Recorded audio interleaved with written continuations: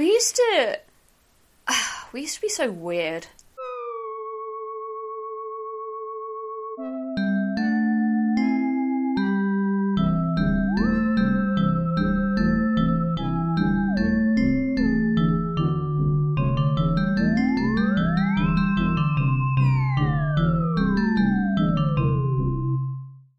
Hello everyone, it's Panicky. I haven't been very well, so I'm a bit behind on editing, so I thought that I would put out another outtake episode. This is a combination of outtakes from the last 3 episodes, including our Barbara Keating interview. There's a little snippet from that was taken out as well, just because it was off topic. And that's pretty much the case with most of this stuff. It was just taken out for time because we got a little bit off topic, and I think it's still good and interesting stuff, so I hope that you enjoy it. The pescatarian episode hopefully will be out within the next week, so let's say next Tuesday as the absolute latest, possibly before then, but we might just stick with the normal Tuesday. Okay, enjoy.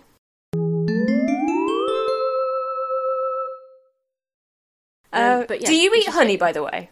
Me? Not very often, but yes, I don't have an issue with it. Why? Yeah, well, because I sometimes call myself vegan, even though I go back and forth on eating eggs. At the moment, I'm going through quite an extended phase where I am eating eggs, so I'm more calling myself an ovo-vegetarian. An ovo-vegetarian, sorry, not an ovovo vegetarian. But when I was eating honey, but nothing, like, not eggs or dairy, I would still call myself a vegan just for, like, ease, even though I technically wasn't. And I always thought that eating honey was fine and even good in terms of, like, supporting local beekeepers, which supports local pollinator populations, etc. But I believe there has been some recent research that has come out that shows that actually keeping bees is not beneficial necessarily to local pollinators. I think they can even compete with, like, wild pollinators. I saw a story that Marks and Spencer's were looking to release something like 30 million bees into the wild or something like that. And that sounds like the beginning of a horror movie. Yeah. And everyone was getting really cross with them because apparently that was going to be bad for the biodiversity. And I didn't read the detail, but despite them trying to do a good thing by sending all these pollinators out, it was going to have the opposite effect, I suppose. Yeah, I mean, this stuff is so delicate, you can't just be ham-fisted about it. But yeah, so I kind of made the decision to give up honey, and then I got some honey for Christmas, so I'm still eating it. But yeah, I'm kind of going back and forth on whether to continue eating honey at the moment. I wouldn't buy supermarket honey for sure. Apparently a lot of it is fake anyway, because... Fake honey? Well, I guess they, like, add syrup to it to, like, thin it out or something, like the way you'd water down beer. Yeah, like, from speaking to beekeepers of my acquaintance, apparently there just aren't enough bees, there aren't enough hives to produce the amount of honey that the supermarkets are selling. So, see, I always wondered that, because honey production for, like, I don't know the numbers, but I remember hearing something like thousands and thousands of bees to make like a teaspoon of honey or something ridiculous. Yeah. And I wondered how you can make that much honey that you can sell it commercially. Apparently you can't. So that would make sense, to be fair. Yeah. I mean, I guess if you get like really high-end stuff, it's probably more likely to be pure. I don't know. But yeah, I think from what I gather, supermarkets are bulking it out with sugar or syrup or God knows what. Yeah. So there you go. Did not know that. It never even occurred to me to look at whether it's fake or not. I don't know if they're even transparent about it, you know. Like, I think, obviously, I guess it would be illegal for them to bulk it out with stuff and not disclose that, but it seems like that is happening, so I don't know. But I don't know. Maybe I should keep my mouth shut because I don't really know. And this is just stuff that I've heard from beekeepers. Spreading rumours. Yeah, maybe fake news, fake bee news. But this is what I hear on the grapevine anyway. So. Sure, there would have been a pun there better than grapevine. Yeah, I know. I was trying to think of that as well. And the honeycomb. Yeah. We'll get there. Something that, yeah, we can put that in later.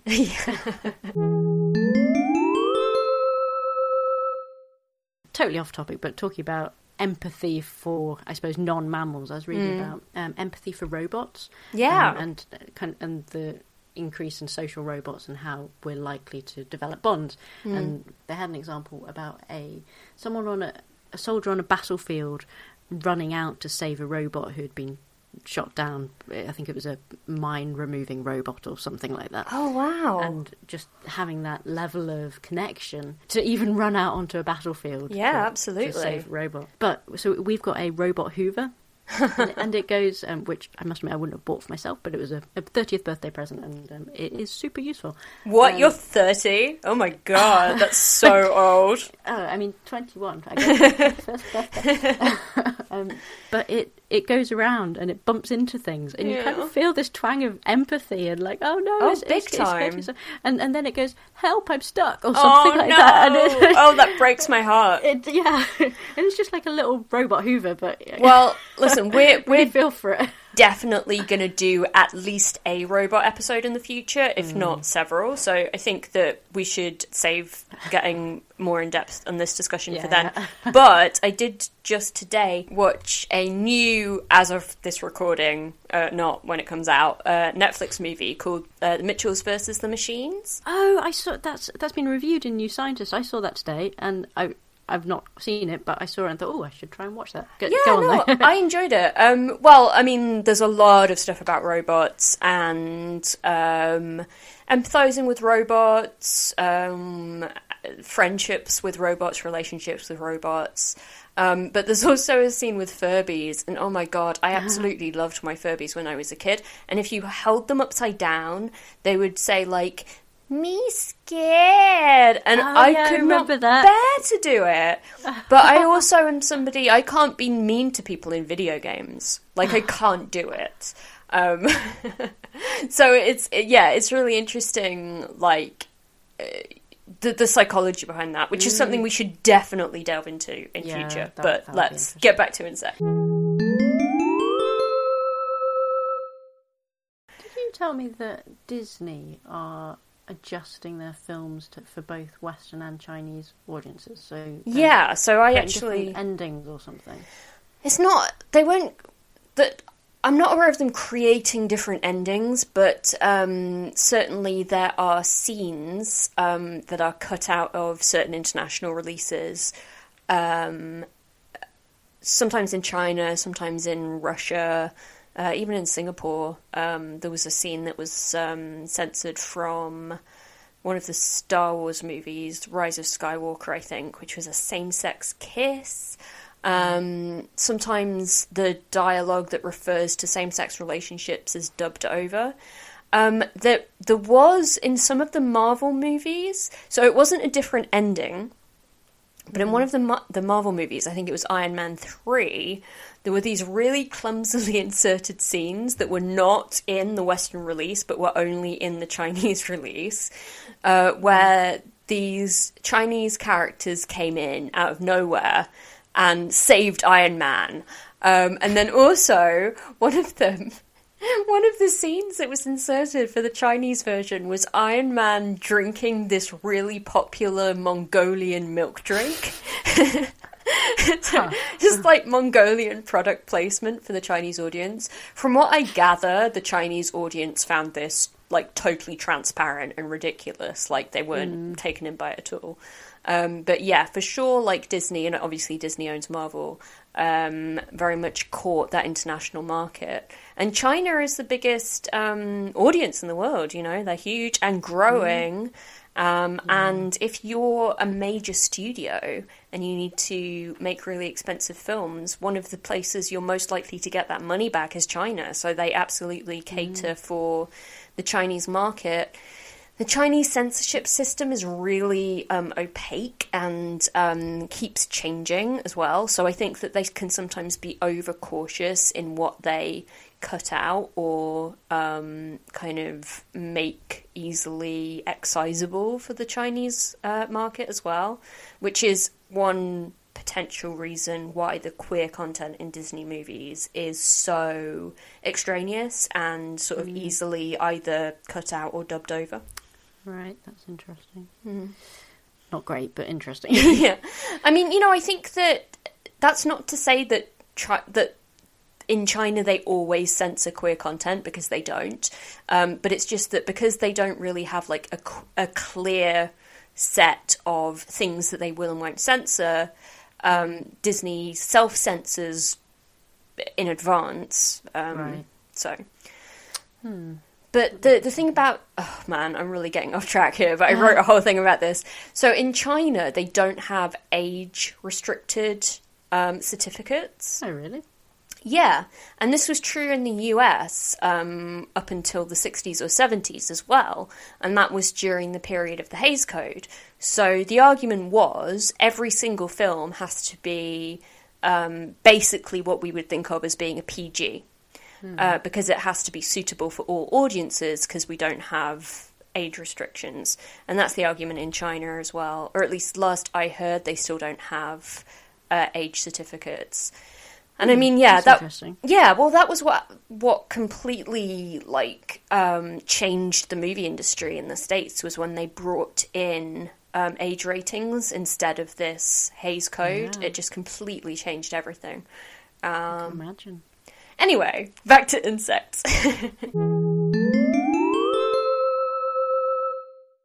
Yeah, I mean, I think everybody wants to think that they're doing their bit, but when it actually comes to doing anything, I mean, people talk about, not eating meat one day a week, the Meatless Mondays thing. I mean, to me, I can't believe that people are eating meat 6 days a week. That seems like so much.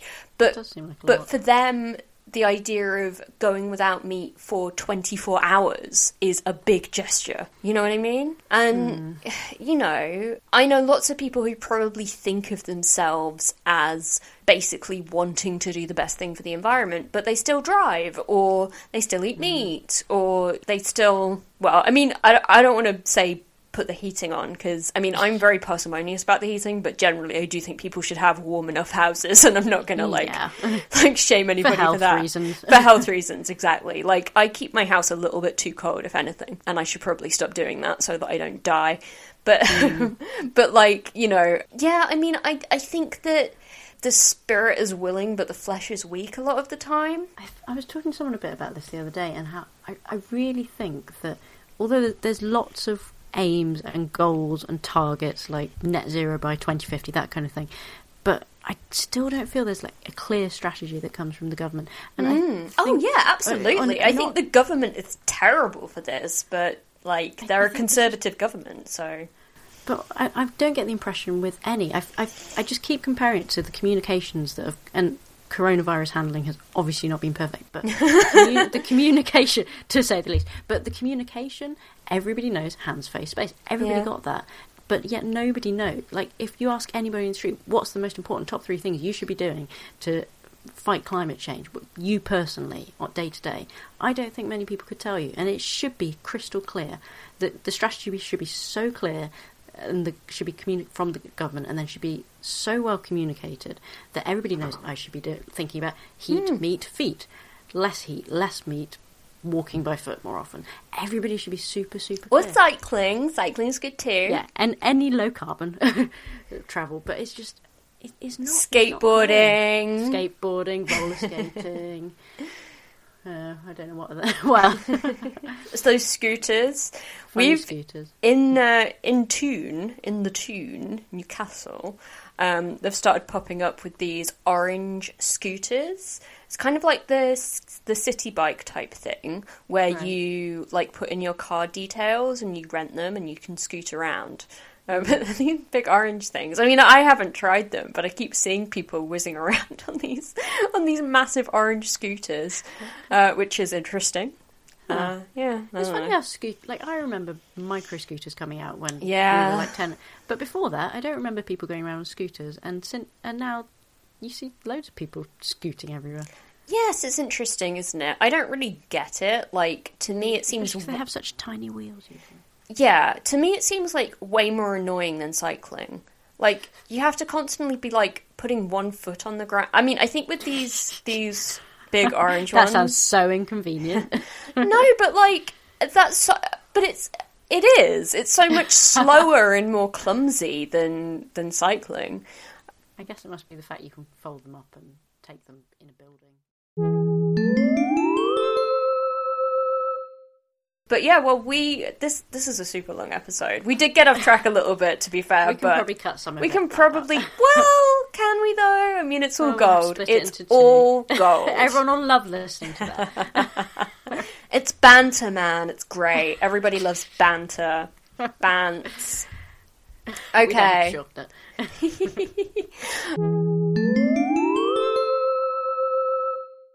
So welcome everybody to episode 5, which is possibly called Biodiversity, but it might be called Let's Be Friends, or it might be called Don't Worry, Be Happy, or it might be called something else, we don't know. And we're going to talk all about pollinators, mostly bees, and a little bit about biodiversity.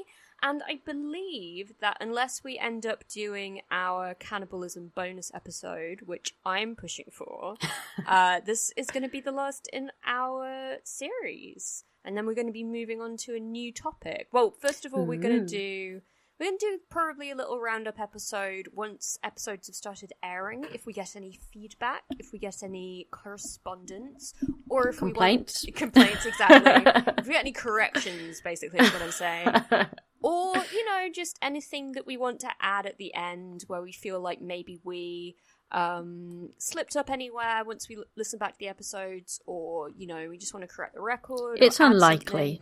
I think it's very likely that we'll just want to make a few tweaks, but yeah, so there may well be just like a roundup episode right at the end, but this is going to be the final topic episode for this series, unless we do cannibalism. So I think this clip just needs a little bit of setup, which is that we had just been talking about monkeys as pollinators, and Ashley said that she hadn't thought about it before, but now that she thinks about it, it totally makes sense. And I had this to say. But yes. Well, does it make sense? Because what are they doing? Are they playing with the flowers? How exactly does it work? I had a little look, but I didn't go into too much detail. My understanding was it was kind of from brushing up against flowers, I guess, getting fruits and things like that, and then spreading the pollen. They're always in the trees, aren't they? They're just spreading the tree stuff everywhere. That's a stereotype. Yeah, just hanging around in the trees. I've seen spreading monkeys the pollen. that weren't in trees. Are they monkeys or apes? No, they were monkeys. I know the difference. How dare you? Have you never seen the show Monkey Thieves, where they hang out in the streets of India stealing things? It's very fun. It's a great show. No. All right, carry on. I'll trust you on that. I think it's on Water Bear, by the way. Monkey Thieves. Oh, really? Yeah. I will log in and check It's a really good show.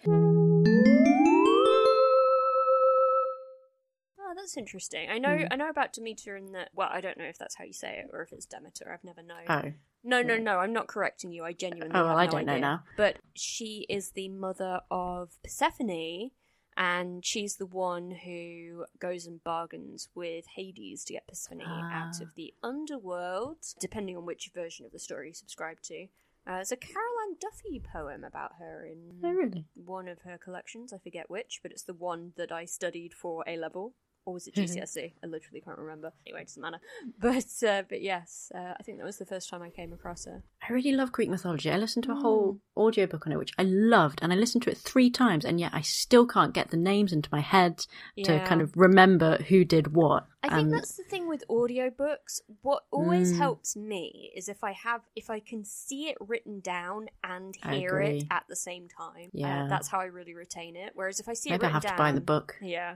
Obviously, I don't know how you say it. If I only see it written down, if I only heard it said, I can't quite get it into my memory until I see it. I think my other problem is I listen to them when I'm going to sleep, so I kind of... Oh, yeah, I do that I'll be really enjoying it, but then come morning, I can't remember what I've heard because I've gone to sleep to it. So that doesn't help.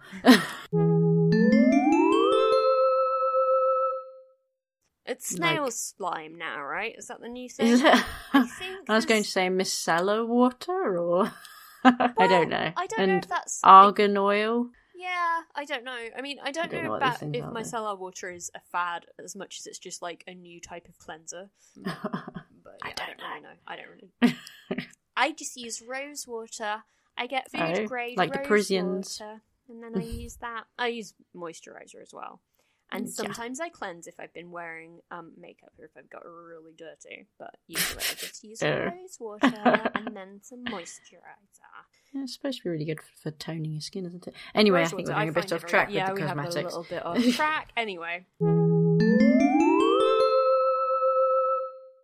I think the last 2 points on my list are not that relevant, but I'm going to mention them anyway for the sake of completism before I hand back over to you. Okay. So one is an Arrested Development storyline about bees, where Job tries to become a beekeeper after mishearing his sister's idea for a bead business, but his colony suffers collapse, sadly. But I don't know how familiar you are with Arrested Development, but there's a very famous line where Lindsay says something about beads, and Job goes, bees? And she goes, beads! And he says, beads? And it's enjoyable. And then later on he tries to take some bees into the prison when he visits his dad. And then the guards get upset and his mother's like, they don't allow you to have bees in here. It's a really great line reading, and I didn't do it justice, but anyway. And then I liked Arrested Development. I saw the first series, but I think there's another one, isn't there? There are 5. Oh, there are 5? There are 5. There were 3 that were on Fox, and then there were 2 on Netflix. Everybody says the 4th one is bad. I actually quite like it, considering the limitations. I've only seen the first series. Yeah, I started watching the 5th one, and I stopped that, because I really didn't enjoy that, but I did actually like the 4th one. It basically, like, they couldn't get everybody together to film at the same time, so they did this quite innovative thing where they would, like, filmed everybody's storylines separately and had them, like, running parallel to one another in the different episodes. It was kind of like a Rashomon thing, and a lot of people really didn't like that, but I actually thought it was kind of cool.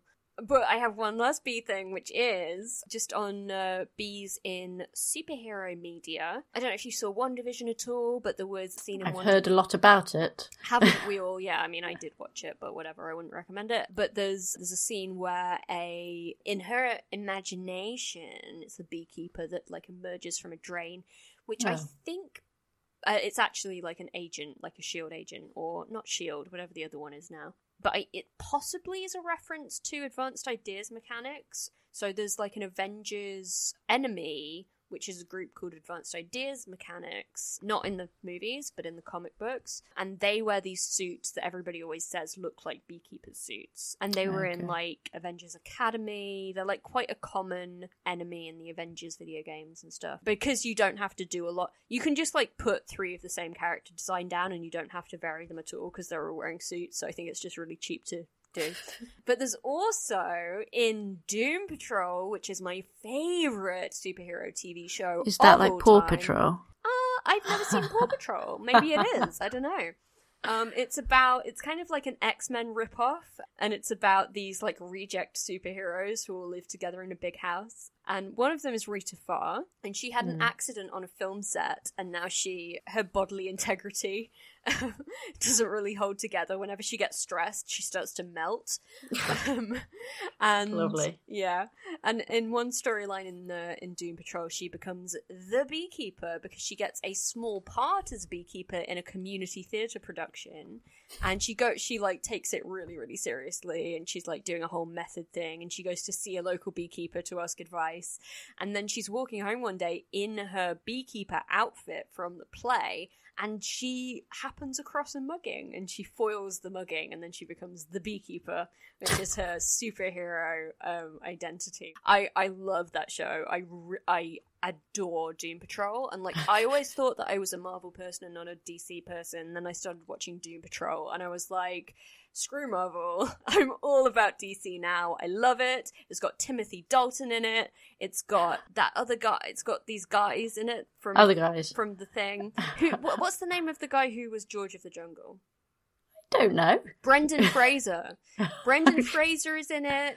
Matt Bomer? Yeah, Matt Bomer, that's the guy's name. And then Rita Farr, I can't remember the name of the actor, but she was in, I think it was called Drop Dead Diva. I'm going to stop talking now because I'm talking about Doom Patrol and not bees, and I'm going to hand it over to you, and you're going to tell us about how you can help the pollinators. Action points. Let's do it. Okay, well, you just threw that back at me there. I'm so sorry. I just got really excited talking I'm thinking all Doom about Patrol superheroes now. I love it I'm not sure where to so start. much. I love Doom Patrol so much, but we can stop. Yeah. I can edit that out, maybe. We'll see. We'll see how we feel. Now, can I just ask you something, Ashley? And I don't want to completely throw us off in a completely different direction right when we're wrapping up the episode. Is it about Doom Patrol again? No, it's about native plants. Because I've been hearing some mixed things about this. I follow a guy called James Wong.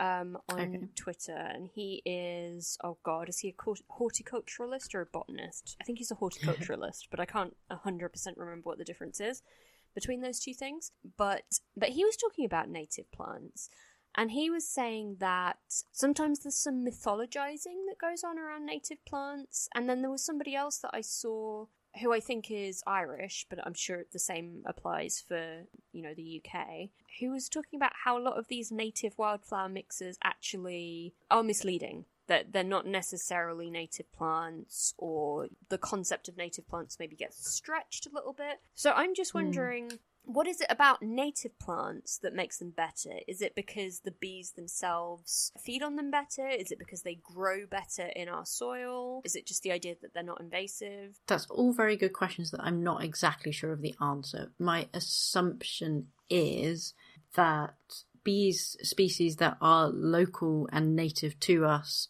have evolved to work with plants that are native to us, and therefore if we start planting foreign species, which may be all well and good, they may not have the same nutrients or structure to them which allows our native bees to feed from them.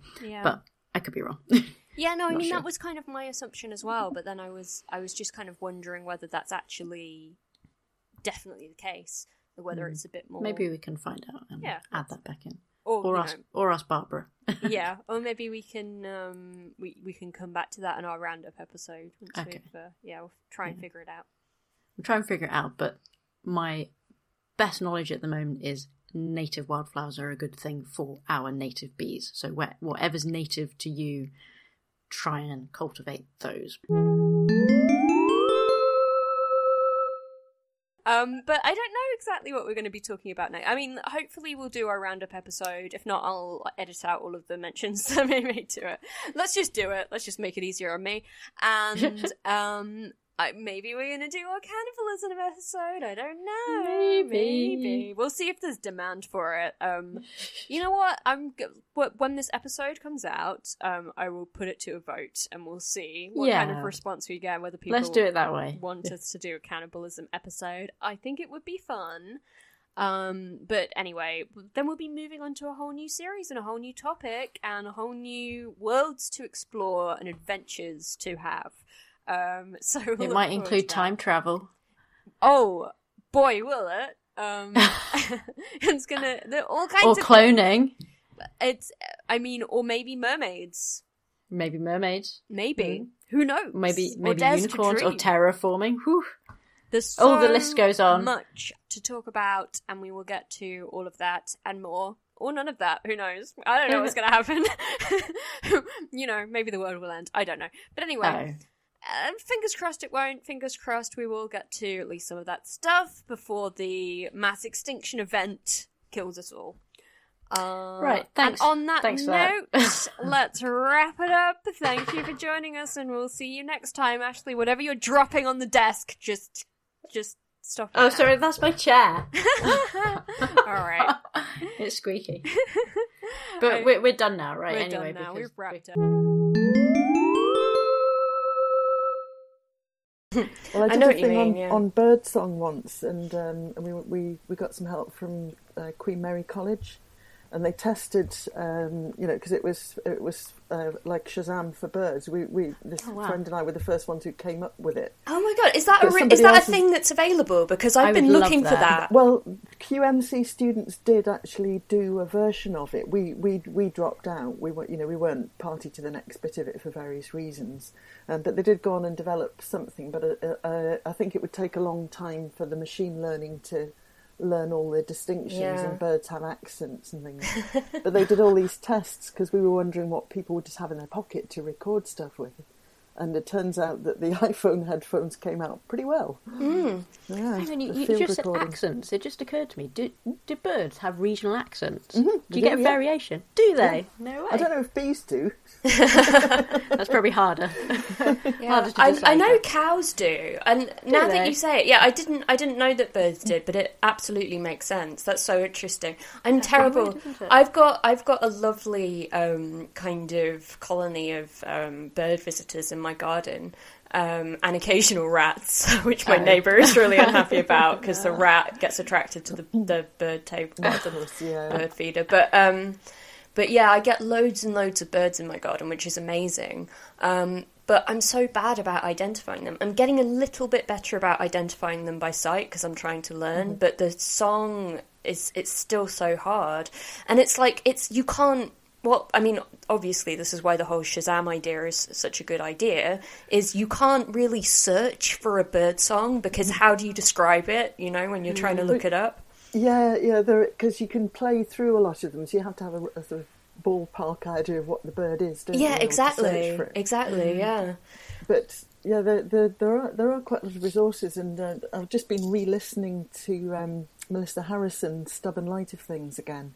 I don't know if you've caught up with that, but it's a nature podcast, and she started doing it during first lockdown, and it just happened to coincide with that. So it was a real kind of comfort, and she was just doing walks from her home, but also she had guest people recorded as well. Mm.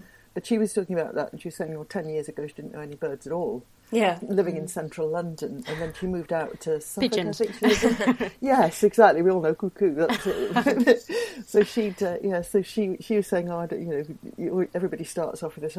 It's too daunting to learn them all, but you just learn one or two a year because they're not going anywhere too fast, and you've got a lifetime of something to do. Yeah. Oh, that's such a good idea, and it's called The Stubborn Light of Things.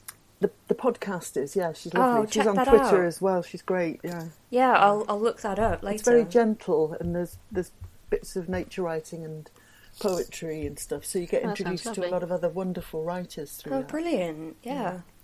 I do have a sort of childlike excitement when I see birds of prey still, and I still don't know the difference between any of them. I think I might recognise buzzards now and red kites, but that's kind of about it. I very rarely see them. I mean, I think you mostly see them over the motorway, don't you? And because I don't drive, I think that's one of the reasons I don't see it. When I was a kid, I saw a wood pigeon get snatched off our lawn.